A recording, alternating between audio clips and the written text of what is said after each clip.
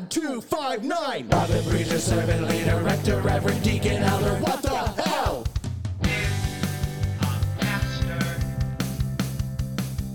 So I went back to North Carolina this week to be with family, and then also to speak at the funeral and do the funeral of a family member who passed from cancer this past week. And it's been this family member has been sick for a long time. It was a 15-year battle with cancer, so it was tough. And it's a complicated. There are complicated family situations involved that I don't need to go into. But that, like, some of it really frustrated me, and so I called Abby, friend of the pod, to kind of talk through this, because, like, she's great with grief. She also, like, is a pastoral counselor. She knows how to talk through and think through a lot of this stuff. But she had done a funeral service recently for friends of hers who were not Christian, like, were maybe nominally Christian, but not, like, really into it, didn't want, like, the gospel preached at their funeral. And so I say that as, like, we all know what it means when somebody preaches the gospel. It's they ask you to convert to Christianity and give your life to Jesus because somebody just died. Right. And so these people didn't want that. And Abby's like, I have this service. Like, here's what I did with it, if you would like it. And I was like, great, please, thank you. And so I took that, modified it, which was a real life giver. And that's why women clergy should join Young Clergy Women International, because it's mostly that. It's mostly, hey, I need to do this. Does anybody have a resource? Thanks. Because it sucks to be a clergy person, and you gotta support each other any way you can. Anyway, so I, like, repurposed this service because this family member was also not particularly religious. We were talking, couldn't even remember if they had been baptized or not, because maybe it would have been a believer's baptism, like maybe they would have been christened, but not sure. And just wasn't affiliated with the church, wasn't connected to a church, which is how, like, I would have been happy to speak at the funeral regardless. But that's how I ended up doing the funeral at the funeral home. So the service that I did was really secular. Like, I didn't read scripture. I did preach a sermon, but it was very much about, like, grief and the different ways that we process grief. And then, like everybody said, I did a good job, as happens after funerals. Some people were asking the other family members if I was the pastor of a church nearby. It's like, no. If I practice close by. But so, like, more than, like, the funeral moment and needing to be kind of the secular funeral, the thing that I'm reflecting on the most is just how many people out in the world need spiritual care and have no idea where to get it because they're not affiliated with the church. And, like, the amount of pastoral care that I did over the past week was astounding. Like, I was my family's local holy person to be doing all this kind of stuff. And it's hard. Like, it's hard work that, like, I don't know. I don't want to be like, we need more pastors, we need more churches, but, like, people need this kind of care, and it's very hard to provide it, especially when people are outside of a structure. And so that's kind of, like, the first thing that I'm reflecting on with this funeral. But I wonder if your experience was similar, that, like, you were doing a lot of pastoral care for people because, like, you were doing this funeral because there's not another pastor there to do the funeral. Or was your experience completely different? I mean, my experience was so like the folks that I performed the funeral for didn't have any aren't connected to any kind of faith or spiritual whatever. The only reason I showed up was because of my connection with Ross, with my buddy whose mom died. So I did feel like I had to do caregiving. I think that in my experience with funerals, And this one was a little different than some of the other ones I've done, but in many ways is similar. Like in my experience with funerals, funerals are one of the handful of spaces where even secular folks think pastoral people are pretty good at. Like Yeah. they're able to be in the space. Like death is still very mysterious, right? And so somebody who trades in mystery is, I think, welcome, to kind of offer words or listening or whatever. And a lot of the care that I gave the family during the funeral that I was a part of was really just that, was showing up and being like, it's okay, I have words I can say. Yes. You don't need to come up with words because I have words I can say. All you have to do is trust me. And that was an important thing, I think, for the folks that I served, where there just were no words. Like, what do we say in the middle of something as enormous as death? Well, that's part of being a pastor. We're given words to say, which is good. Like, I think that in and of itself is providing care, I think. Hmm.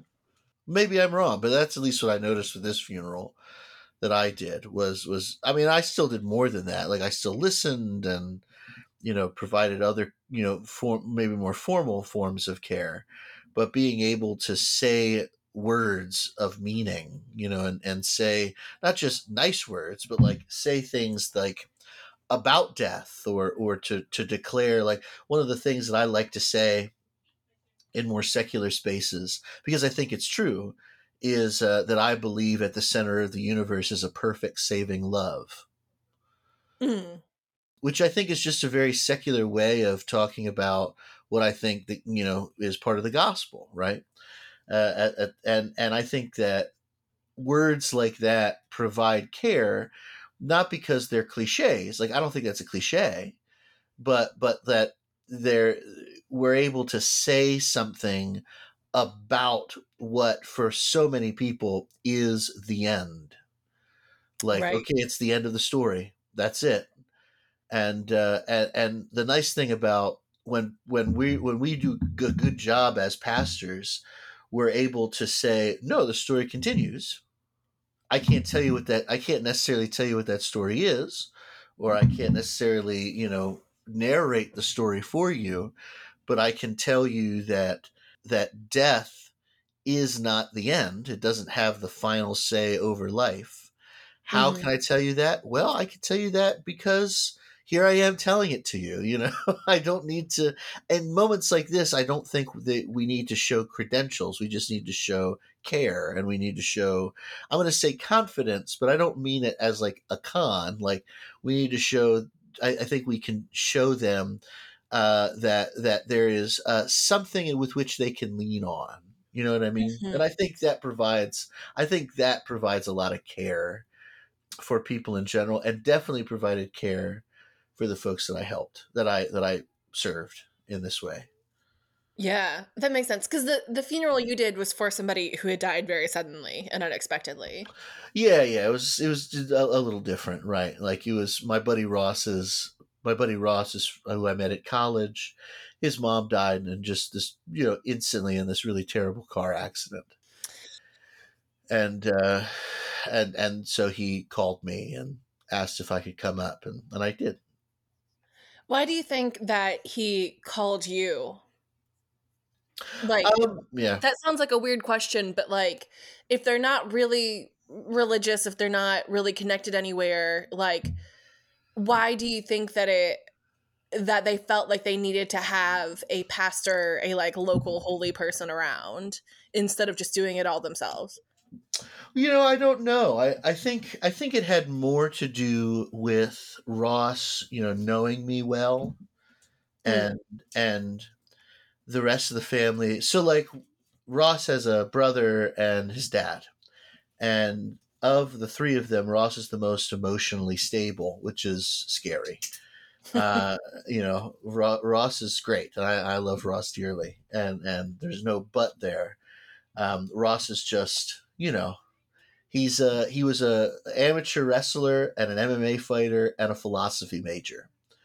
Wow. And so he's, he's out there, and he does real estate now.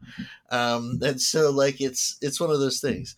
But like I think that he reached out to me not really because of the religion thing, but because I think he could trust me to uh, be the one that puts it together. Mm. Right, like we've crossed into territory that nobody in Ross's family really knows what to do with. Mm. Like Ross's dad's instinct is to sob in a corner or crack a really inappropriate joke. Ross's brother is almost totally, nonverbal at this point, right? Like he can't even look people in the eye because of his grief. And then and then you have Ross, and Ross is sort of spearheading all of this. But Ross is also like, I don't know what to say to a funeral home. I don't know how long a service should be. I don't know what should be said in a service. Like, I don't know what comes after death. I don't know. I haven't even thought about death. I don't know what's going on. And I think that he contacts me because he trusts me, and he knows that that's stuff I do. Like, well, Ethan's thought about death because he has to, or Ethan has a professional relationship with this stuff. So I really think for Ross, it was that it was a mixture of friendship and like recognizing like a professional expertise. Yeah. Yeah, that sounds right. That I for me, I know I was told that this part of the family had another family member die of leukemia, well, of a like sickness they caught in the hospital while they were being treated for leukemia.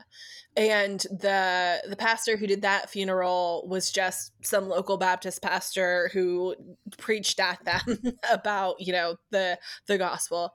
And it was just horrible, and was not the person who died, was not what the person who died would have wanted at Mm. all. But of course they didn't have anything ready, that's didn't hadn't talked about planning a service, hadn't talked about what they would want, all this kind of stuff. And of course, like their parents were just besides themselves with grief and all this kind of stuff. So with this one, it was like, well, they know me, they know that I will not do that, and like at the very least, like that's covered, which to me speaks to a lot of like the cultural trauma we all have around the church and around like Mm. what evangelicals have done at death. You know, Yes. there's a big difference between the like kind of Catholic funerals we see a lot of time on TV, on the like when somebody dies and you need to have like a funeral scene, it's always an old white man in a clergy collar saying like Psalm 23 or Right. something. Right. And like we're like, that's what happens when you die. You get put in a box, people throw dirt on you, somebody says that, and like you need that person there for that. And it's either that, which is very kind of hands off, and what's the opposite of dangerous? Oh, like really tame, really Really, yeah. banal. Yeah. Yeah, yeah. It's either that or it is fire and brimstone at somebody's funeral. And people have such an aversion to fire and brimstone, which I think is absolutely accurate, that like they're looking for the tame version, but there's not a Catholic priest around. Yeah. And so they're trying to find somebody else to do it. And it's just weird to be, I mean, it's like you're a spiritual plumber, like Yeah. it's, oh crap, a terrible thing has happened, let us call the person we know who knows how to fix it. um and I don't think that I had ever really experienced that feeling. And like I've done other, like I spoke at my aunt's funeral. I mean, I mostly did my aunt's funeral last year. I've done like other events where I've been like the clergy person that's there without being clergy. But this was the first time that I was like, oh, you need me to perform a task because you genuinely don't know. Like, Right. you genuinely have no ideas, no thoughts. Like, not that they were thoughtless, just that, like, that's what grief took from them, was the ability to kind of make these decisions. Because I had not sat in on a going to a funeral home and making the decisions conversation before. Like I have had relationships with funeral home directors over the funerals that I did when I was a pastor. But it's always been about the service. It's not been, okay, what are we doing with the body? When do we want to schedule? What do you want on the funeral bulletin? What urn do the ashes need to go in? What coffin are they going to pick? Like, something that I learned is that if you're doing a viewing and then a cremation, is that you can like rent a casket and they put in a lining and you purchase the lining, and then this person gets taken out of the casket and cremated in the lining. Oh, Or you can purchase a casket and then you don't have to move them. And it is it's a weird thought.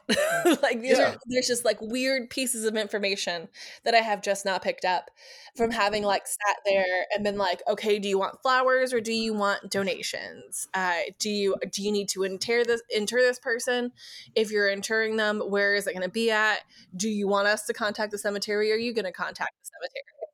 Does that cemetery require a vault? Like, you have to consider like the local ordinances, and then like the death certificates, and like how many copies of a death certificate, and just yeah, that like the practical funeral package kind of side of things I had never sat in on before.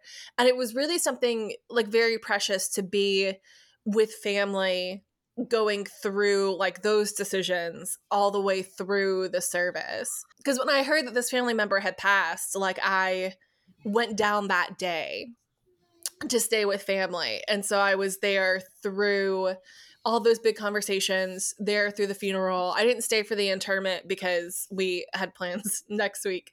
And so, and they weren't going to be able to get in over the weekend because the weekend was too busy. Which it's so weird to talk about deaths and like how there's like a busy season of death. Like, they talk about deer season with like rental cars, like there is Right. a season in the year where there's more rental cars out because there's more deer out and more people hit deer. And that's what this kind of felt like. It's like, this is the season after Christmas. Like, people hang on past the holidays and then they let go, and there's just the funeral homes just hopping right now. Right. And I don't know, like, there's a lot of banality to all of this, and then there's a lot of like intensely important moments with it. Yeah. And yeah, I, and I and like within my job as a pastor, I was prepared for all that, right? Like, I have the robe, I have the collar, it is my job to know these things, I'm happy to be there. But then walking that line, doing this with somebody that I knew, like, wasn't amazingly close to, but not like with my aunt's funeral, but like doing it for a family member who, like, I know this person, I love the people who are grieving right now, and having to like really set aside my own emotions and my complicated grief around this in order to like be there for other people in this like professional capacity. I don't know, like, I'm still trying to process it. Yeah. Yeah. No, there's a lot to that. I really like what you said about spiritual plumbers. Mm, You know me, I always like thinking about our job like that. Like, but I think that you kind of invoking that in funerals and in this kind of work is really interesting, because kind of go with me on this for a second. It's a little weird, okay. but like, the it is really similar to plumbing in terms of its importance to like a functioning society that we live in now, right? Mm, Like things like adequate plumbing and hygiene and stuff is what makes it possible for us to like live in our society. yeah. This is sort of a weird symbolism thing I'm working with, but I think it works, right? Like, once as we developing basic hygiene and developing strategies and systems for cleaning, and things like that. It, like, a lot of historians will tell you that that's like the beginning of real civilization. like the beginning of like societies that advance in these really important moral ways, not just technological ways.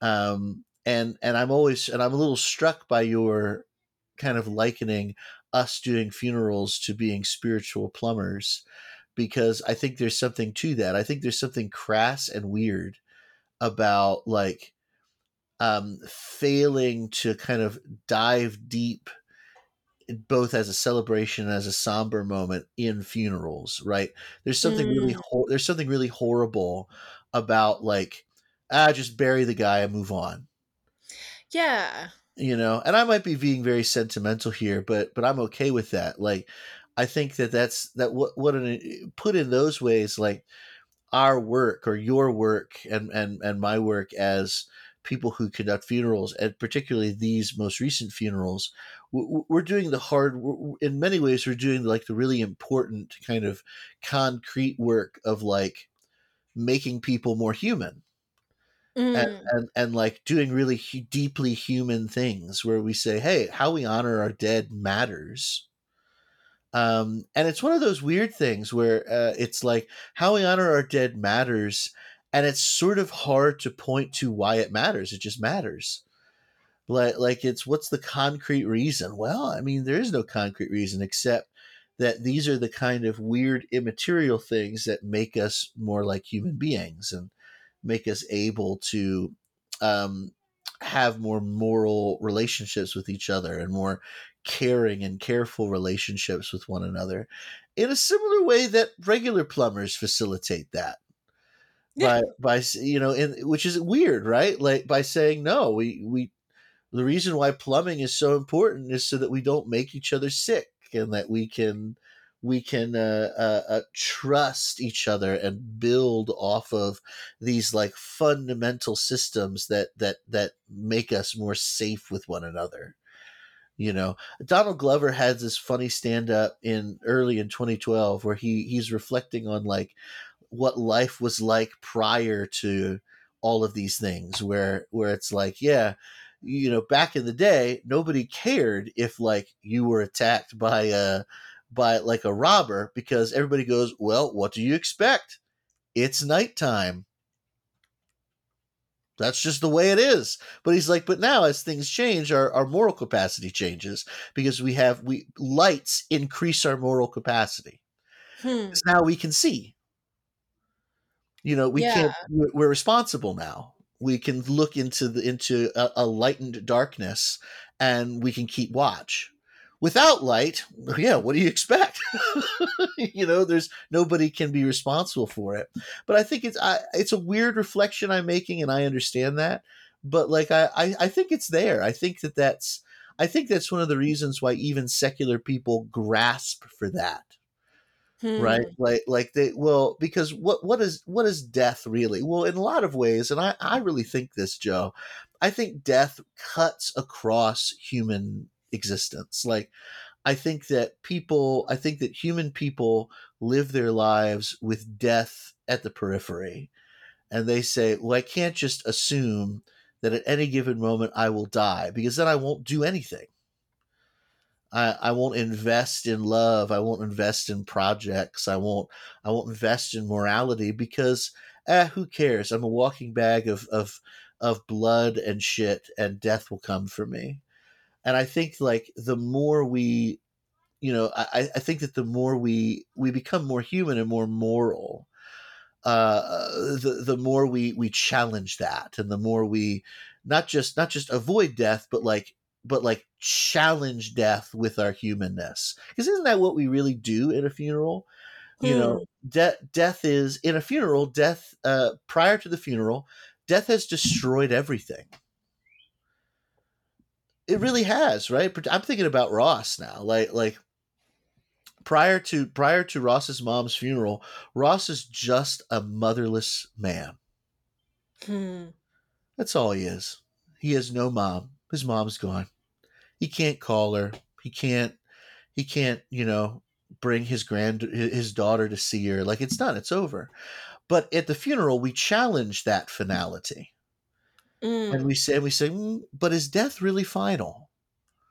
Like, and people can walk away from that going, no, death is final. I can't control that. But in that hour, we challenge it and we say, but do you remember her? Yeah, I do remember her. Yeah, exactly.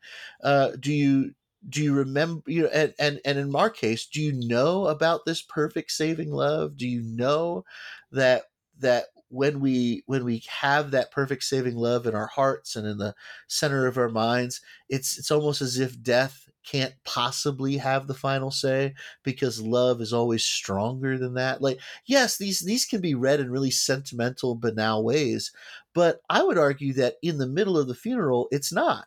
It's it's an act of resistance. It's an act of challenge, and it's like the most human thing we can do when we sort of deny that. When we say no, what do you expect? It's nighttime. No, we will make lights Right, right. so that we can look out into the darkness, and we don't have and now we're morally responsible for it. What do you expect? Of course you got sick. There's shit everywhere. No, we will make plumbers. Right. It sounds weird, but I think it's true. Like, I think there's something to that. Yeah. What do you think of that? I apologize for the weirdness of my reflection, but what do you make of that? Yeah, like a couple of things jumped out, just that like there the way we handle sewage is definitely I like an innovation, but also like people before plumbing did have safe ways of handling sewage. People in cities didn't. But like Sure. if you are out in, for example, the African bush, like there are places that you go and that is where the poop goes. And so we've like known that there are ways to handle it. And I think there's an analogy too with that with Christianity, is that like people have always had, not always had rituals, but like we've had rituals around death long before Jesus of Nazareth was born. But like the way that we handle death now is an innovation on that, is a new way of doing that we have like taken to um that we have taken and then used as a part of like building the civilization that we have now, that really has exploded in the way it's exploded, that like there are so many people using indoor plumbing, and like this is the way we handle it. And also like there are so many people that use Christian rituals, and this is how we handle death. And I think your analogy is good. I also think that it benefits from complicating it and thinking about other ways that we can think about this stuff. But um Sure. yeah, I think that I really like the idea that like the purpose of the funeral is to challenge the finalness of death. Um Hmm.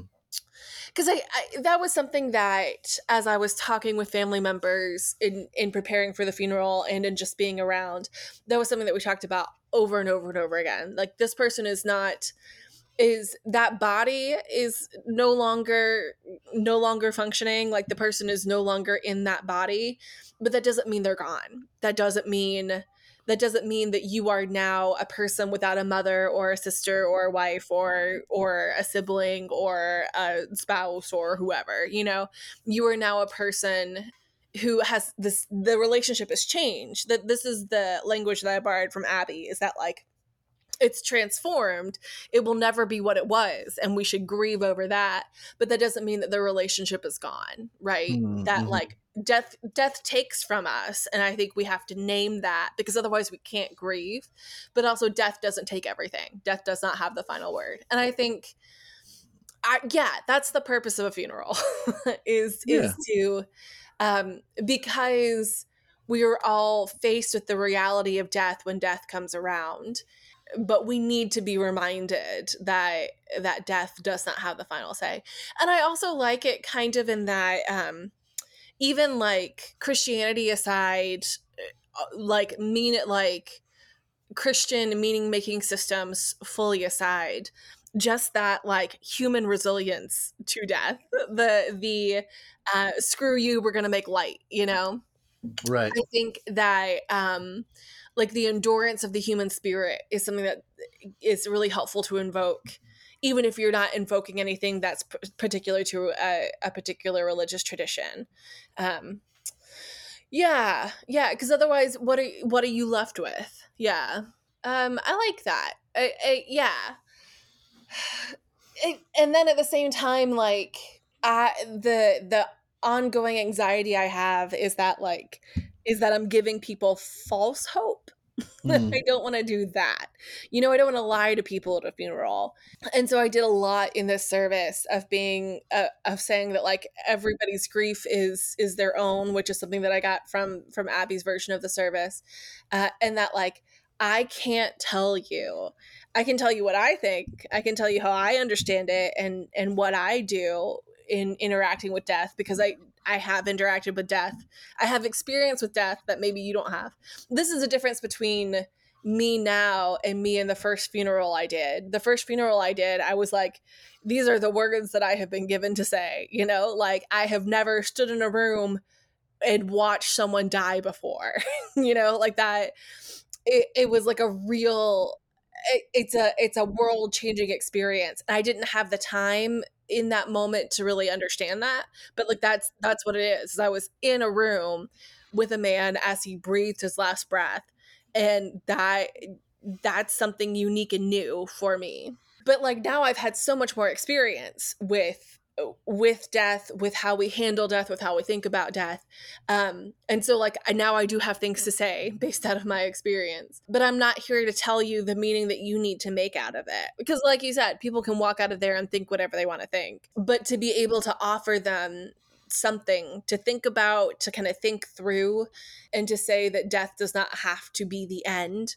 Like that's the purpose of a funeral, and that is pastoral care. It is spiritual care, and somebody doesn't have to be connected to a church for that to happen. But I'm still so caught on people who are not connected to, if they don't have a you or a me, who do they get to do a funeral? What do they do? Like who makes that meaning for them? Like who stands in that place and does what we do if you're not connected to a church? Yeah, I don't know. I think that's. I mean, the funeral home has to do that then, right?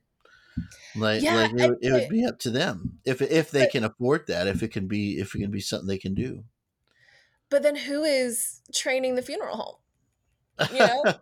Like, Well, I remember hearing, I forget who said it. It might even have been you. Every funeral home and every funeral home director is a little bit Gnostic, because the whole, if the body can't, the body is dead. We only deal with dead bodies all the time, but that can't just be the end of the story. But they also can't talk about resurrection.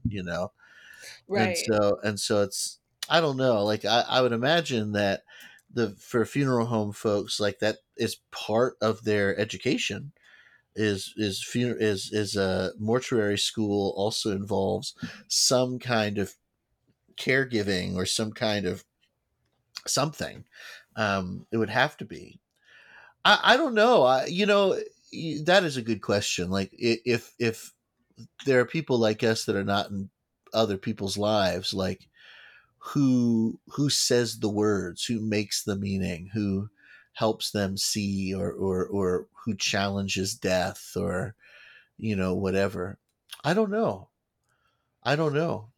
Yeah. I know that I every time I do a funeral, I think about that book I told you about, the this incomplete one, the Mhm. eulogies for the death of children, and then the collection of sermons in funerals like that.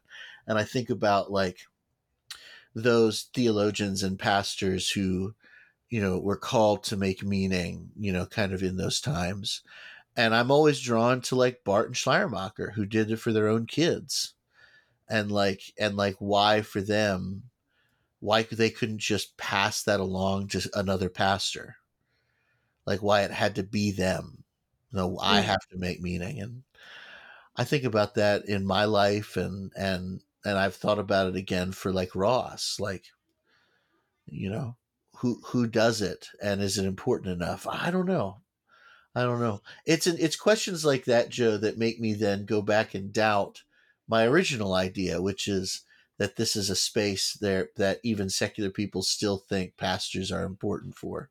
Now I'm not always so sure, Hmm. because I have to believe that the majority of funerals are not like the ones you and I did.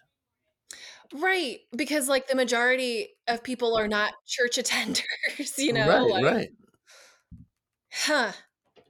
I this is where I we need to have a full-time hospital chaplain on slash we need to find a funeral home director that we know and trust and like to like talk to us through this. Because like I don't know, like calling is such a complicated thing that we don't that we want to question, especially in the context of the ordination process.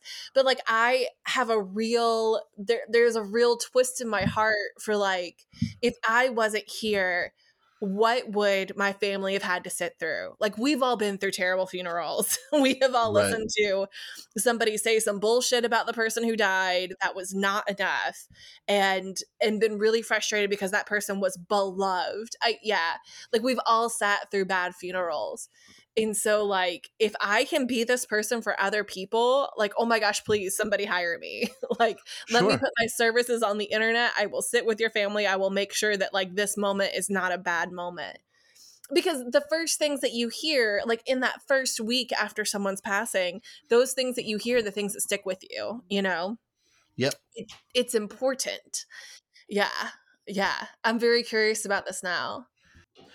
Well, Joe. At the end of the day, I'm always grateful when pastors or I mean, you're a pastor. You're just not employed right now as one. Right. But like when pastors are able to step into secular spaces or largely secular spaces like this and like offer something that's really life giving. Mhm. That's really at the end of the day, I think that's the mark of a good pastor. Any moron can walk into a space that's already primed for a word like that. You know what I mean? Mhm. I remember going on a mission trip when I was an intern at Chevy Chase, and it was through like group missions, so it was really evangelical and weird. But like one of the things we did at worship after one of the days of work was like the adult leaders all had to like say like the adult leaders were encouraged to say like really good positive spiritual things about each one of their youth that we had in our group. And after a while, all the youth went into my line because, well, I'm the only one with any training to say these things. And one of the adults who I like, his name is Jeff. One of the adults was like, "Don't get in my line. I'm not trained to be deep like Ethan is." And it's like a funny line. It made me laugh, but like I'm Also, we reminded, but we are, but I'm reminded that yeah, like when you're prime when the situation is primed for one of those for a word like that, I think anybody can say it and it'll work. I think what's really difficult is showing up in a space where people genuinely do need a word, but nobody knows the language. Nobody are. nobody knows what they need, right? Like nobody has a sense of what needs to be said or what needs to be done. Not really. But then a pastor is able to enter into that space and like through discernment or through faith or just trusting what's going on, like is able to offer a word or offer an action that I think really reaches people. Not reaches people with like by proselytizing, because that's also easy. Evangelicals have been Right. giving us scripts for proselytizing for forever, but like actually be a spiritual presence that carries as an ambassador, God's presence into that space. That is hard, because it requires not just training and talent, but it requires a ton of submission, and it Mm. requires a discernment and a humility, and but with all of that, a fearlessness. Like it's why you never read stories about local evangelical pastor going into a Kroger's like a normal person and bringing Jesus. It sounds like a weird thing to say. Of course, you know who reads that, but like, I can't think of one like evangelical pastor who can't show up and make it not creepy. Right. You know what I Right. mean? Like if you were to tell an evangelical pastor, go in there, show them Jesus, preach the gospel, reveal the love of God to them, and do your best to not sound like a pastor. Like do your best to go in there and don't use the evangelical script. Don't like, talk about justification by faith. Don't do that. Just be Jesus, because you know who didn't go in, to villages and towns and situations with a script? Jesus of Nazareth, who just kind of would walk in and just be the presence of God for people, and make such an impact in just his being there, that people were forced to say, well, surely there is the presence of God. Mm-hmm. Surely there is one who is one with the Father. you know I think it's doable. I just think it's hard, and I think that is the mark. Like that is the demonstration of somebody who really can do the job, Yeah. do what is asked, right? Because that's really the job. That's really it. Yes, half the job is nonprofit maintenance. Yes. And people should be good at that. That's in my story about Pastor Les at Fisher Creek Salem. He sucks at that, right? Like Right. that's what I'm mad about. I'm mad about his inability to adequately lead a healthy nonprofit. But like what the real the real tragedy is when pastors simply have to stay in their religious spheres because they don't know how to bring it outside of it. Mm-hmm. They don't know how to be pastoral for a people who is not already primed for pastors. Yes. Yeah. And but the problem is like that space is just going to get smaller and smaller and smaller, friends. It's never going to Yeah. get bigger. Yeah. Yeah, I feel that a lot. And if we are not preparing ourselves to be outside of the church space, if we don't make that the thing that we're good at, then there's a lot of people who are not going to get the care that they need in some of the most important moments in their lives. And then you just end up with people who are hurt and damaged in new ways, or in really predictable ways, by death and by loss, and like that doesn't help anybody. you know Right. for all I want to be that like church has no place in society and we can move past this and we can be post-Christian and whatever. No, there still really is a role for meaning making. And when we don't make meaning out of our grief, when we don't sit down and try to understand how we're going to live without somebody who is central to our lives, if we don't do that work well, then we hurt other people because we've been hurt. Like there is a real space for us that like therapists can't fill. Like Yeah. therapists can do a lot of work for somebody, but still at the end of the day they can't enforce a religious belief on anybody. And so like there is really a place for being able to like help somebody make meaning and offer something, not force something, but offer something like that makes a difference. It does Yeah. make a difference. It does make a difference. I think it's really great that we both had opportunities to do this and to like show once again, and I always knew this about you, but to show that like you really are good at this job. Thanks. That once again, the reason why you struggled was just because your appointments sucked. Ugh, Which we all knew. Like we said that at the start, we were like, "Well, your appointment sucks. Like you, it's not you," which but like I'm always glad to hear stories of your like um being a pastor succeeding well. May I tell you one that you don't know? sure. So Before you do, let me just say that like my appointment would have been a good appointment for somebody else. It was not a good appointment for me. sure, of course. Don't worry, friends of her first appointment who listen to our podcast. You're a special snowflake that Jesus loves. Ethan. So, sorry. You're a normal snowflake that Jesus loves. What do I you love how want? your thought process is, how can I make it worse instead of better? I know that's part of my charm. I haven't gotten any real complaints yet. You know that that's really a problem. My mom will say that sometimes. She was like, "Your real problem is that you're cute and that you weren't beaten enough." And I was like, that is a problem, isn't it? But here I am. Can't help it. You can't help it Anyway. now. Um, so when when you had your colon cancer, I had brought it up at the church at Gordonsville and Barbersville for prayers, just because they know you. You know Yeah. they you had preached for them several times, and and so they'll ask about you. You know, and I Oh, announce that everything's all good, but they ask about you. And Andrew, who at Barbersville, the adult with palsy at Barbersville, mhm. asked about you this past Sunday.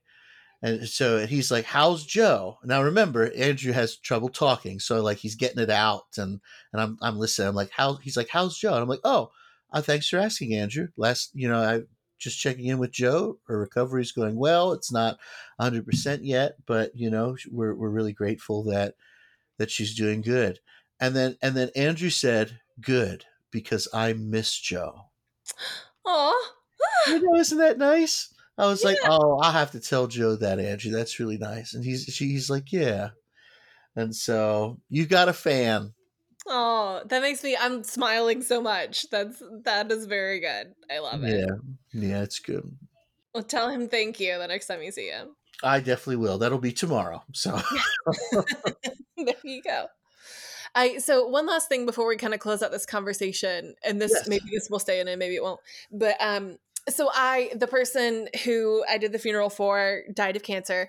I just had cancer, and I feel like this should be really surreal for me. Like I feel like because I am the success story and she's not, kind of in the way we think about cancer, right? Like in theory this person lost their battle with cancer, but I won my battle with cancer.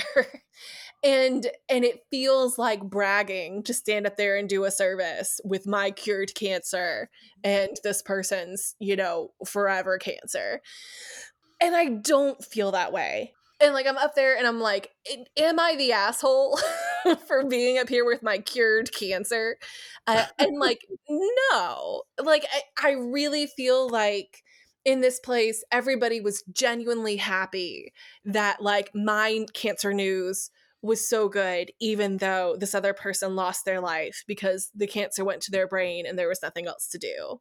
And I really don't know what to do with this. Like I feel like I should be a lot more torn and I can't tell if I'm ignoring it or if like because I have thought so much about cancer because I feel like everybody has cancer around me right now that like I've done the work already of knowing that like having cancer isn't a moral failing and right. also that you can't control it and you just live with it and work with it as it is.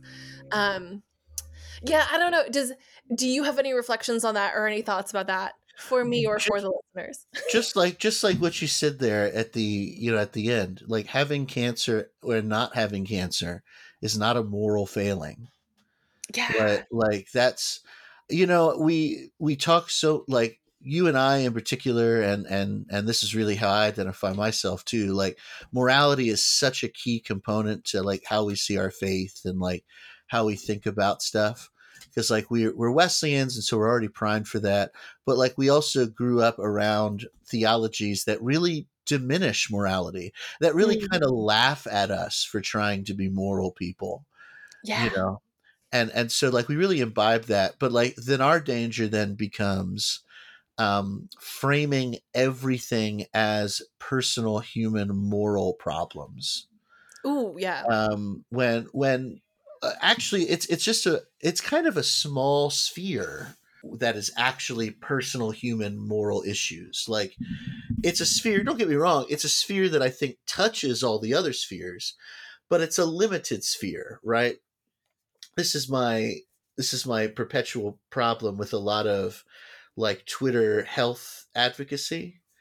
Hmm. Um, it's not everybody, and I'm not trying to get around personal responsibility, but like the COVID failure in our society is not a personal responsibility failure. Right. It's a failure. It's a systemic failure. It's a failure of leadership and a failure of systems in place or not in place to provide public health care, right? Public health, by its definition, is not personal moral choice. It's public. Because Yeah. it's public. And so I get occasionally I get frustrated, when folks angrily, like nobody is doing, people respond from this from a rightful place of anger when Mhm. folks try and say, if you're not wearing masks, you're a bad person. Uh, okay, I'm not saying that like that's totally bonkers and bananas. Many people, if not everybody, should be able to wear good, well-fitting masks to protect themselves and others, provided they have access to them, which Right. once again makes it a systemic problem, not a personal moral choice problem. But like, I get it. I get where it comes from. But none of that helps me protect myself or my children or my family. Because at the end of the day, it's a systemic problem. I still have to go to work. My family still has to do stuff. We still have to go to school. We still have, if Andrea wears her mask, but nobody else wears their mask, it doesn't matter. It doesn't matter that I made that personal choice for my daughter. It's irrelevant, like Right. it's one of those things. Um, Cancer, I think, has the ability to do that for us too. Like, we're primed to see getting cancer or as a product of our moral choices. Mhm. Well, you got cancer. What do you expect? You smoke cigarettes. So you got cancer. What do you expect? You go outside in the sun. Like, these are all things that happen. I'm like, yeah, fine. But like, even if, Joe, you got skin cancer because your skin is a leathery mass because you tan every day, it's still not your fault Right. Right. because it's cancer. It's not, there's not a 1-to-1 ratio of I smoke a cigarette, I get lung cancer. That's not what happens. Exactly. It's random. And so that's like my main piece of wisdom. It's something you've already said. Like, I think I understand you getting up there and having that "Am I the asshole?" moment, but come on, it's not. Yeah. It's not your fault. It's not your fault that you had cancer any more than it's your fault that your cancer got cured or is in remission right now. Yeah. And Like I got like lucky with that. Yeah. exactly. It's luck. It's the way it works. That's Joe. It's why I thought one of the reasons why I thought your blog post was so brilliant and was so like touched something that like is so difficult to touch because with the unresolution and the lack of telos, and all this stuff, like Mm. when we encounter the world as too complicated for our stories, Mm. I just find that so incredible because it demands a worldview that is not that does not see the world in terms of final systems, in terms of final, telegraphed like meanings. It demands something open, that like maybe open towards something good, like I'm not denying that, but it demands something open and difficult and dense and complex. It doesn't demand a simple story that we can like kind of graft ourselves onto. um and I think those like moral questions, that like framing the world in terms of personal morality, is one of those simple stories that we try to graft our world onto. Um, Yeah. and it just routinely fails. The only people who can afford to think in those terms for a long time are people that have the money and the resources to force their world into those terms. Ooh, yeah. Yeah. For the rest of us, sometimes we just get cancer. Yeah. Or for the rest of us, sometimes bad things just happen, and it was nobody's decision. You Mhm. know, my sleep apnea got worse. Well, you should have lost weight. Who gives a shit? Like, it could have been my weight. It could have been no. It could have been nothing. It doesn't matter. It doesn't matter. Even if even if the reason why my sleep apnea is worse is because I've gained weight, it does not matter, because the reality of that choice is so small compared to the consequences of it. Yes. Yeah. And like that's the exact thing that's I'm not gonna say that's the answer to fat phobia, but like that's the perennial fat phobic question is like, well, you got to lose weight, otherwise your blood pressure is gonna go up. This is gonna happen. This is gonna happen, and like, sure, yes, our bodies. There are ways that our bodies react to carrying around weight, but also that doesn't mean you don't deserve care. That doesn't mean that you don't that like we don't now need to act, and that doesn't mean that you are worth less because this has happened, right? Because also they're like, because look at Lizzo, who Yeah. like gets up and does these performances and like is a fit person. Right? Like, you were just being that phobic when you say things like this. Yeah, if we could just care for people, if we could take away some of the moralizing that we try to do to make ourselves feel like we are better people, the world would be a different and better place. Right. Right. Yeah, I would say, yeah, I agree with all of that. And Joe, you are not the bad guy. Right. You're definitely not. Oh, my cancer got cured. I'm such a bad person. Like, no, that's nonsense. It's Right. nonsense that like people who grew up in evangelical or evangelical adjacent circles understand, which is even weirder. It's it's like the quintessential magical thinking, Mm-hmm. you know, but we're all trained in that, so we all get it. We all get it. It's like when I hear oh, I made myself cry yesterday when I was talking to Elliot. Like, I was getting ready for bed, and Elliot's just having a bad day. Like, because he's a person, we all have bad days. Mm-hmm. And I'm holding Elliot, and I said to him, "Hey, I care when you're sad." Oh. And I said that, and I got really emotional, because that is something that's the opposite of what my abusive ex-girlfriend would say to me.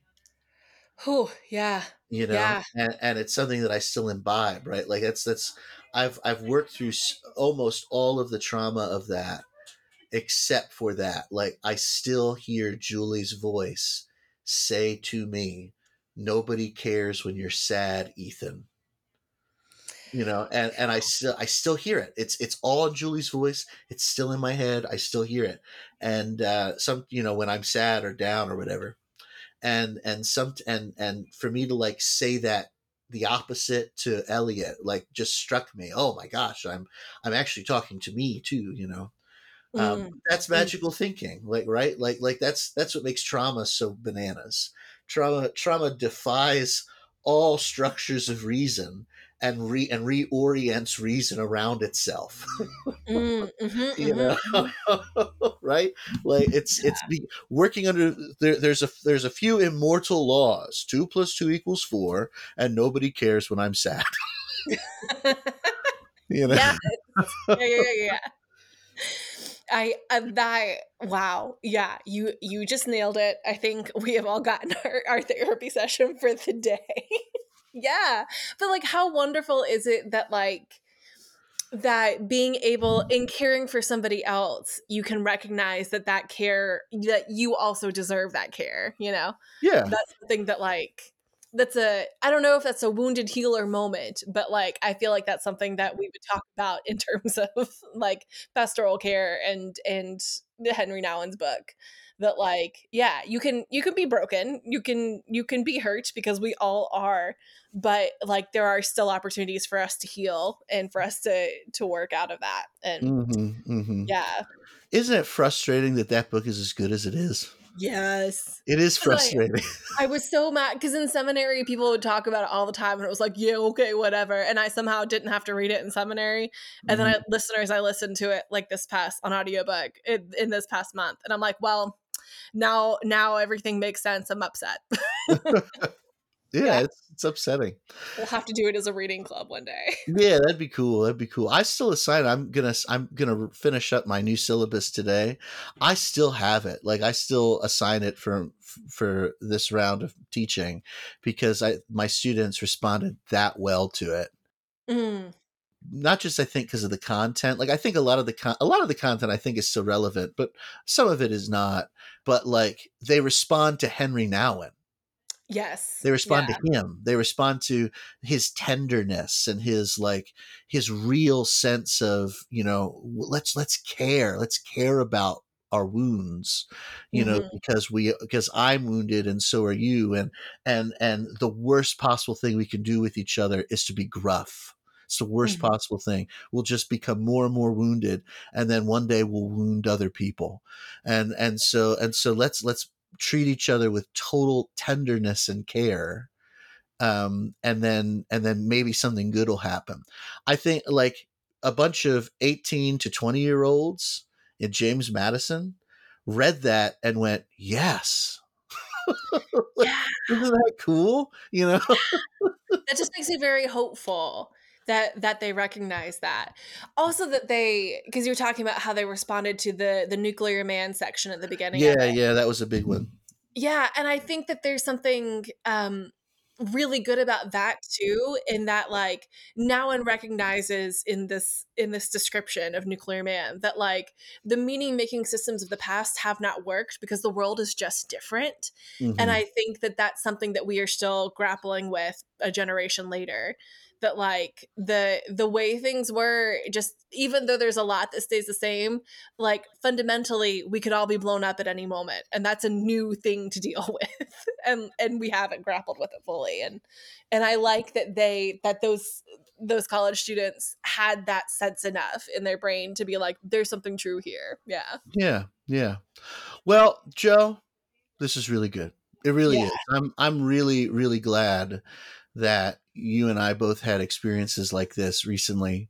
And I'm just glad that we can be, this is going to sound weird, but because it sounds a little sentimental to me, but like I got into this pastor stuff so that I could help people.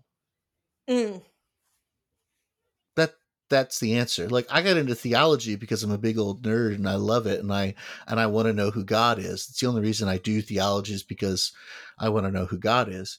But like, I got into this pastor stuff because I wanted to help people. And so to be able to be outside of religious stuff and help people, that's the answer. That's why we do this. Yeah.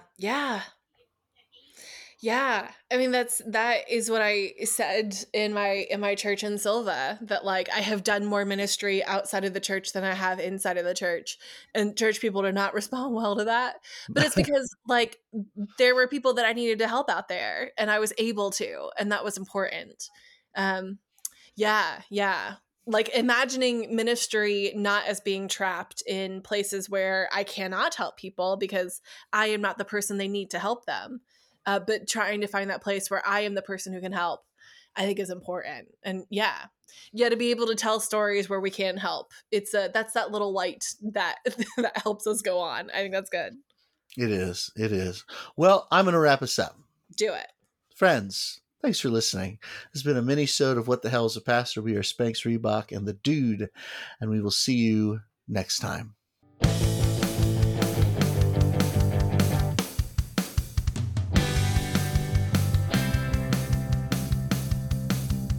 What the Hell is a Pastor is a part of the Disruptive Disciples podcast network.